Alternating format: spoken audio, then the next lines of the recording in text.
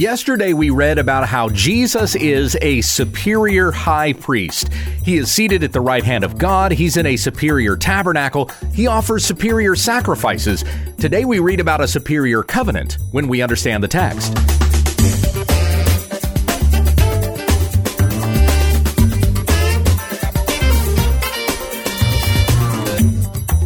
This is When We Understand the Text, a daily Bible study in the Word of Christ, that men and women of God may be complete, equipped for every good work. Tell your friends about our ministry at wwutt.com. Here's your teacher, Pastor Gabe. Thank you, Becky. In our study of Hebrews, we're in chapter 8 this week. And as with yesterday, I'm going to start by reading the whole chapter, which is not very long. This is out of the Legacy Standard Bible. Hear the word of the Lord.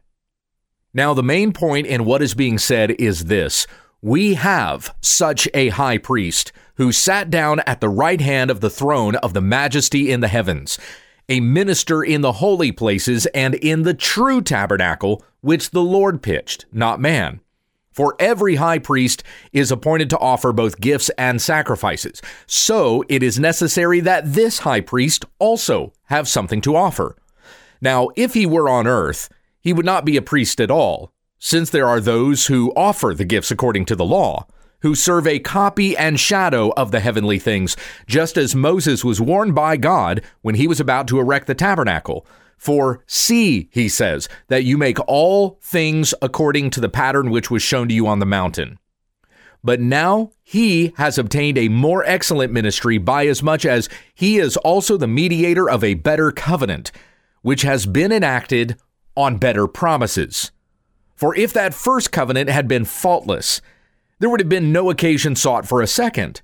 For finding fault with them, he says, "Behold, days are coming, says the Lord, when I will complete a new covenant with the house of Israel and with the house of Judah, not like the covenant which I made with their fathers in the day when I took them by the hand to lead them out of the land of Egypt. For they did not continue in my covenant, and I did not care for them, says the Lord. For this is the covenant that I will make with the house of Israel after those days, says the Lord. I will put my laws into their minds, and upon their hearts I will write them, and I will be their God, and they shall be my people. And they shall not teach everyone his fellow citizen and everyone his brother, saying, Know the Lord, for all will know me, from the least to the greatest of them. For I will be merciful to their iniquities, and I will remember their sins no more. When he said, a new covenant, he has made the first obsolete, but whatever is becoming obsolete and growing old is ready to disappear. So let me recap what we considered yesterday, just looking at the first 3 verses of Hebrews 8. The argument that's being presented here is that Jesus, as a high priest in the order of Melchizedek, has a higher priesthood and is the mediator of a better covenant. So we read about Christ's superior priesthood in verses 1 through 6, and then the second part of this chapter is the superiority of the new covenant promises. That's in verses 7 through 13, with that reference to Jeremiah chapter 31. So yesterday we considered how Jesus is a superior high priest. First of all, he sits at the right hand of the throne of God. That was in verse 1. Now, the main point in what is being said is this: we have such a high priest who sat down at the right hand of the throne of the majesty in the heavens. So that's number 1. How is he a superior high priest? Because he's exalted to the right hand of God. Number 2, he serves in a superior tabernacle. Verse 2, he is a minister in the holy places and in the true tabernacle, which the Lord pitched, not man. This is another way that we know that Christ has a superior priesthood. He serves in the heavenly tabernacle, not in a tabernacle or a temple that is on earth. And then number 3, he offers a superior sacrifice. That was in verse 3. For every high priest is appointed to offer both gifts and sacrifices, so it is necessary that this high priest also have something to offer. Now, as I said yesterday, what he offers is not mentioned here in verse 3. It comes up a little bit later on in chapter 9, but we've also had it said previously that he offered himself.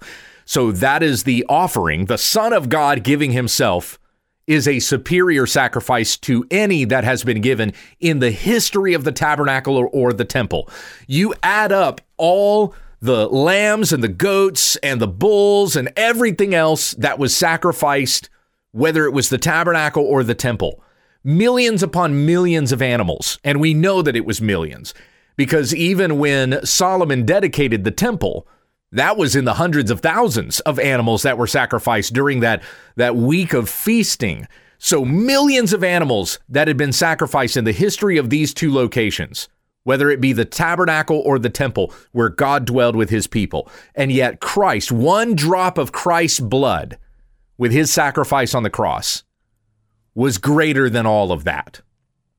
Now, when we talk about Christ shedding his blood for our sins, we're not actually talking about mystical properties that are in his blood.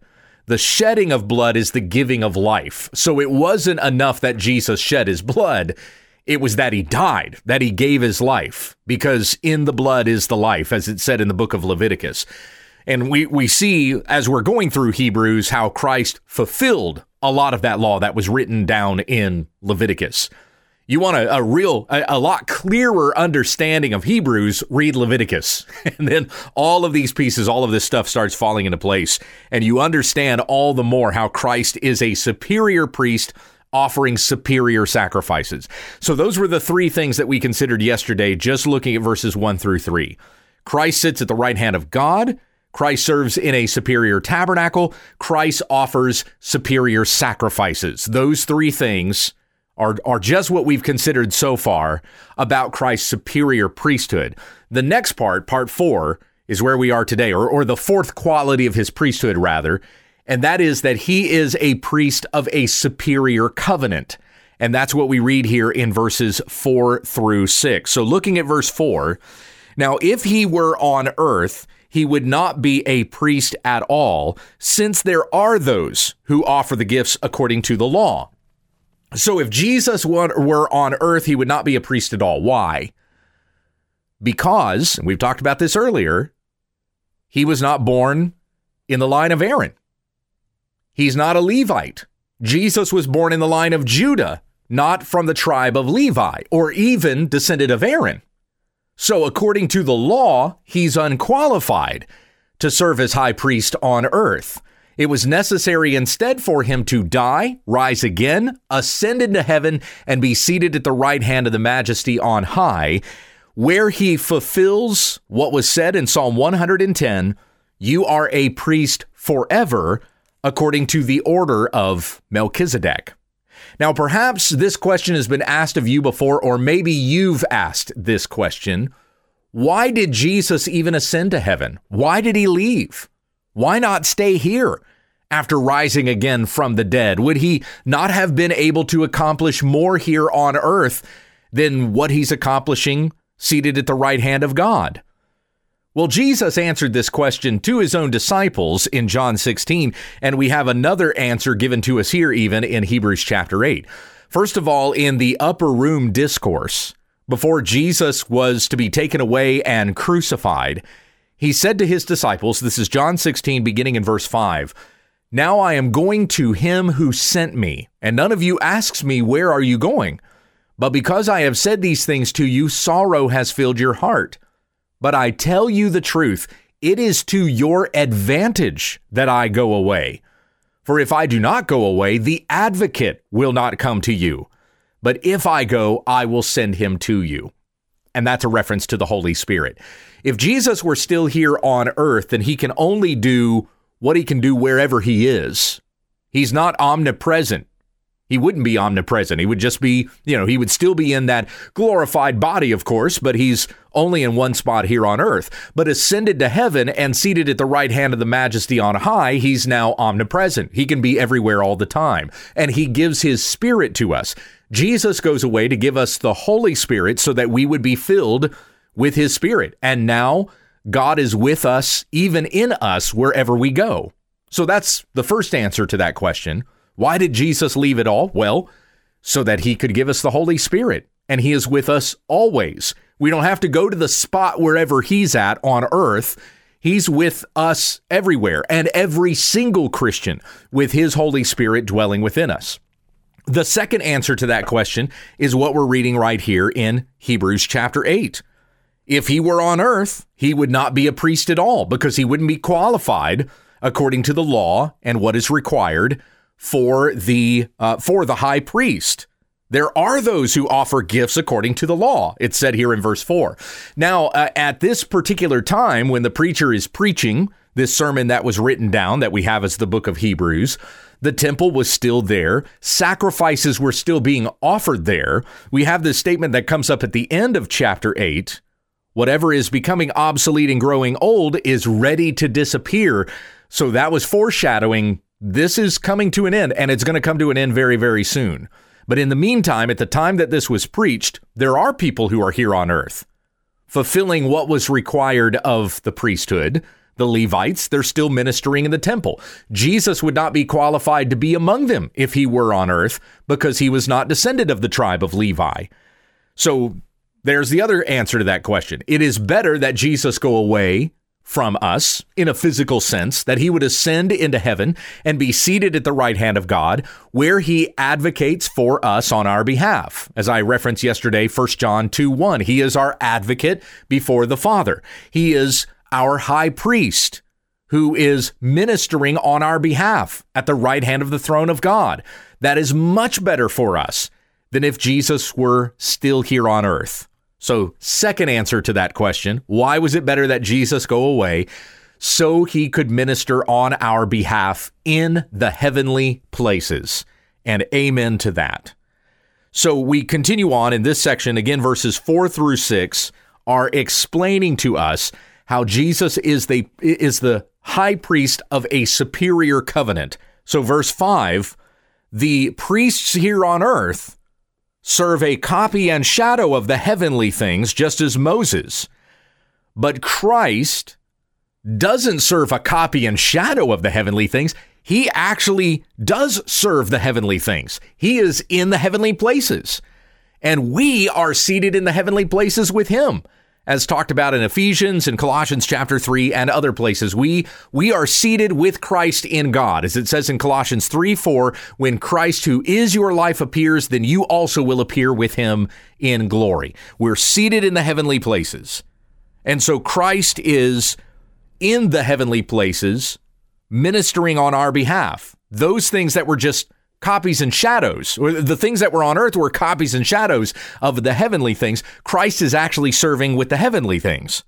So the tabernacle, as I talked about yesterday, this was a type and a shadow, which has been fulfilled in Christ. He has tabernacled with us. He who put on flesh and dwelt among us, he tabernacles with us. And so he is ascended to the heavenly places, where he enters in on our behalf into the Holy of Holies in a tabernacle, not one that is pitched with human hands, but pitched in the heavenly places. Again, that was mentioned back in verse 2. So the priests on earth serve a copy and shadow of the heavenly things. Jesus is actually serving the heavenly things. Just as Moses was warned by God when he was about to erect the tabernacle, for see, he says, that you make all things according to the pattern which was shown you on the mountain. Now that's in Exodus. That's a reference back to the words that God gave to Moses in Exodus. Why was it so important that Moses follow the details exactly as God gave them to Moses when building the tabernacle? And those details are very, very specific, down to the stakes, the ropes, the curtains, what they're made of, the dimensions, even whom God was going to appoint to fashion these things, whether it was building the utensils in the tabernacle or designing the fabrics, any of that stuff. All of that was designated by God, even who was going to be in charge of all of this. Why did Moses need to follow those instructions to the letter like that, to a T? Well, because God is holy, and so deviating from those instructions anyway was not to take God seriously. It was to decide on your own, well, I have a better idea in mind of what the tabernacle is supposed to look like. No, that would have been absurd for Moses to respond to something like that. Even a stitching, even a thread be made in a different way, that would have been an offense. It would have been disobedient to God. These things needed to be followed exactly as God said they were to be followed, because all of this was types and shadows of a better one that was to come, Jesus Christ. And all the meticulousness of everything that needed to be done, how it was going to be constructed, all of the daily procedures and tasks that needed to be done in the tabernacle and then later in the temple, down to the specific garments that the priests were supposed to wear, how they were to, what they were to eat, even all these kinds of things. There's all kinds of rules and regulations. But all of this was to demonstrate the holiness that God required of his people, that they could not even meet. On their own, they were not even able to fulfill all of these meticulous laws that God gave in practicing holiness. They weren't able to meet all those laws. They could not meet the demands of the law. They failed at every single point. When we're talking about Israel, of course, they could not keep the law. They failed at it. But all of this was pointing to something better. Now, I love that these things are referred to as types and shadows. Now, in verse 5, it says they serve as a copy and a shadow, but other translations you've probably heard types and shadows. All of these things in the Old Testament are types and shadows of something better that was to come. I love that descriptor because, indeed, these things were quite inferior to what was to come. I mean, you think if Israel even was able to keep all of that law, let's say they could do everything that God required of them, and they followed it right down to the letter, they still wouldn't be as holy as Jesus Christ is holy, because they had sins that they had done before the law had been given to them. So Israel would not have been able to purify themselves even by keeping all of these legal things that God required of them to follow. Jesus fulfilled all of that perfectly and becomes the spotless lamb to die on the cross on behalf of the sins of his people, of Israel, and even from among the Gentiles, all who would believe and follow in Jesus Christ. His sacrifice was superior to everything that was done in the tabernacle. As it's going to be said later on in Hebrews, even the blood of bulls and goats was not enough to forgive sins. So when we talk about those things being types and shadows, they were even inferior to the one who was to come. The Israelites, again, the Jews, they could have done everything to the letter, exactly what God had told them to do, and it still would not have been good enough. God gave them just enough for them to look forward to something better. He could have laid down way more laws than he did upon his people, but even the few that he gave, they weren't able to keep. They weren't able to fulfill those things and remain holy before God. We needed something better. And what is better has been given to us, Jesus Christ. We just celebrated at Christmas, the incarnation, as we do every year. Christ born in human flesh. When the fullness of time had come, he was born of woman, born under the law, as talked about in the book of Galatians. Jesus fulfilling all these things for us, and he is the spotless lamb who takes away the sin of the world, as John the Baptist said in John chapter 1. So Jesus fulfills all these types and shadows, those things that Moses was given and he was told, follow this stuff to the letter. But even the few commands that God gave to Israel, yeah, they're few. When you think about all the laws God could have laid upon Israel, he gave them just a few, just a little over 600 commands. They could not keep even those. Jesus fulfills all of that and more. He is the superior high priest of a superior covenant. Verse 6, but now he has obtained a more excellent ministry, by as much as he is also the mediator of a better covenant, which has been enacted on better promises. So Jesus does not serve under the old covenant, which is merely an earthly copy and foreshadowing something even better that is to come. The earthly copy foreshadowed worship in the heavenly places, where Jesus is advocating for us, where he ministers on our behalf. The earthly things were copies and shadows of heavenly things. And Jesus is now as a high priest in the order of Melchizedek, the mediator of a better covenant. Now, let me conclude today by talking about what a covenant is, and then I'm even going to open with this tomorrow. We'll try to close this out tomorrow in verses 7 through 13, understanding how Christ is the mediator of a better covenant. Let's first understand what a covenant is. The simplest definition of covenant is an agreement. There you go. There's the simple one-word definition of covenant. It is an agreement. More specifically, it is an agreement to perform certain actions.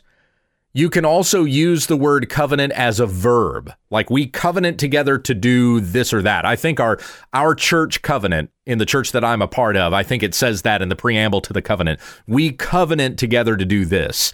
So it's a swearing in the legal sense, or in the giving of vows. It is a pledge, a promise, an agreement to do something together. Now, a covenant might be conditional or it might be unconditional.